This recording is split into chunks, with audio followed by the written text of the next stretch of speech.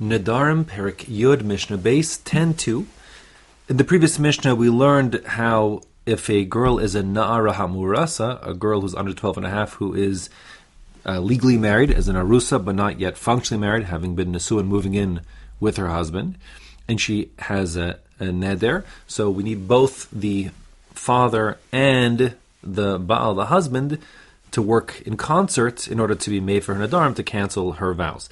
Now the Mishnah wants to consider what happens if, during that time, one of these two fall out of the picture, the father or the husband.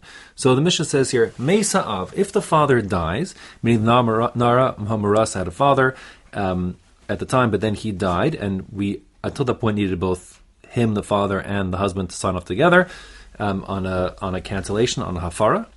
Says the Mishnah, Lo nisrokna rishus labaal. His rights don't empty out, pour out, so to speak, into the hands of the husband. That is to say, that before he died, the father had the right to cancel, and now her vows, and now that he dies, those rights don't pass over to the Baal. In other words, if the father dies, there's simply no way for her Nedarim to be cancelled.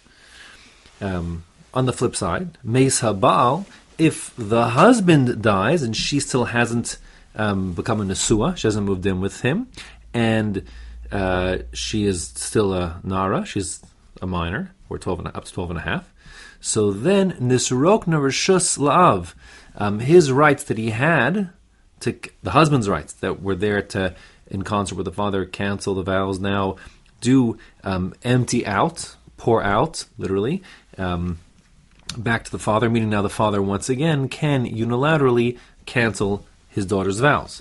So observes the Mishnah, Bezeh yafa koach ha'av mekoach ha'bal. In this respect, in this way, the rights that a father has over his daughter are more potent than that of a husband. Again, we're talking here about an arus, a husband who's like done kedushin, given her the ring, etc., but not yet taken her into his house to live functionally as husband and wife. B'davar acher, however, there's a different way in which yafa koach habal mekoach ha'av, in which the husband's rights with respect to hafaras nedarim, cancelling of vows, is more potent than the husband. Now, the next sense of the Mishnah sounds like a Stam Mishnah, but actually it's going according to one particular Shita, the Shita of Rabbi Eliezer, and the Mishnah itself isn't perfectly explicit what it means, but whatever it does mean, it will not be lahalacha. And what it says is, Yafa koach ha'bal mekoach ha'av, in the following way, the husband has rights that are more potent than the father. Shehabal mefer bebeger, because a husband, an arus, can cancel his wife's nedarim when she becomes a beger, she becomes mature, past 12 and a half. Va'av eno mefer bebeger, but that's not the case when it comes to the father. So, first of all, what are we not talking about? We're not talking about a generic case, in which a girl started out being, less than 12 and a half, and now she becomes, more than 12 and a half. In such a scenario, the truth is that the husband would not be able to cancel her vows,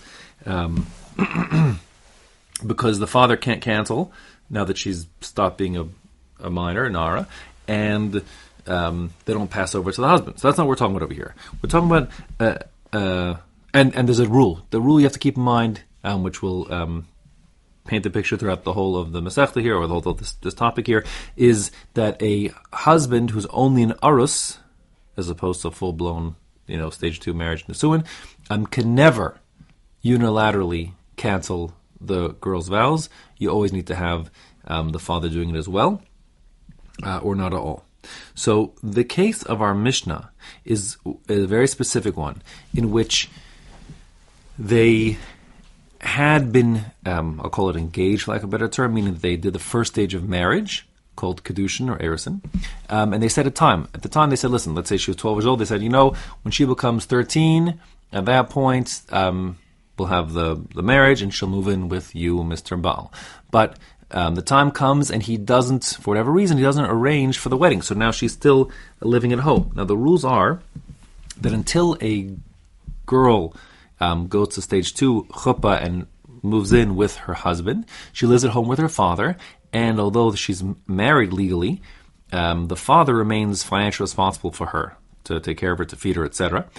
And that being the case, when the husband is supposed to take over at the Nisuin, if he committed to take over at a certain time, but he doesn't deliver on that commitment, meaning that time passed, so then the halacha is that now, as like I'll call it, a financial disincentive for the husband not arranging the chuppah, he now has to pay for her mazonos. He has to provide for her instead of the father.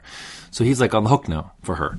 And according to the Tana in our Mishnah here, this is Rabbi Eliezer, again, not la halacha, he held that once you have a husband who is responsible financially for this wife, even if they're not living together as husband and wife, not Nisuin yet, but he's on the hook financially, and there's no father in the picture because she's already a beggar, a bogeres. She's already become like 12 and a half past. So the only person who's in the picture is him, and since he's already financially responsible, and he's also a husband legally, he should be entitled to also unilaterally, single-handedly be mefer her Nedarim, cancel her vows. That's the Shita of Rabbi Eliezer.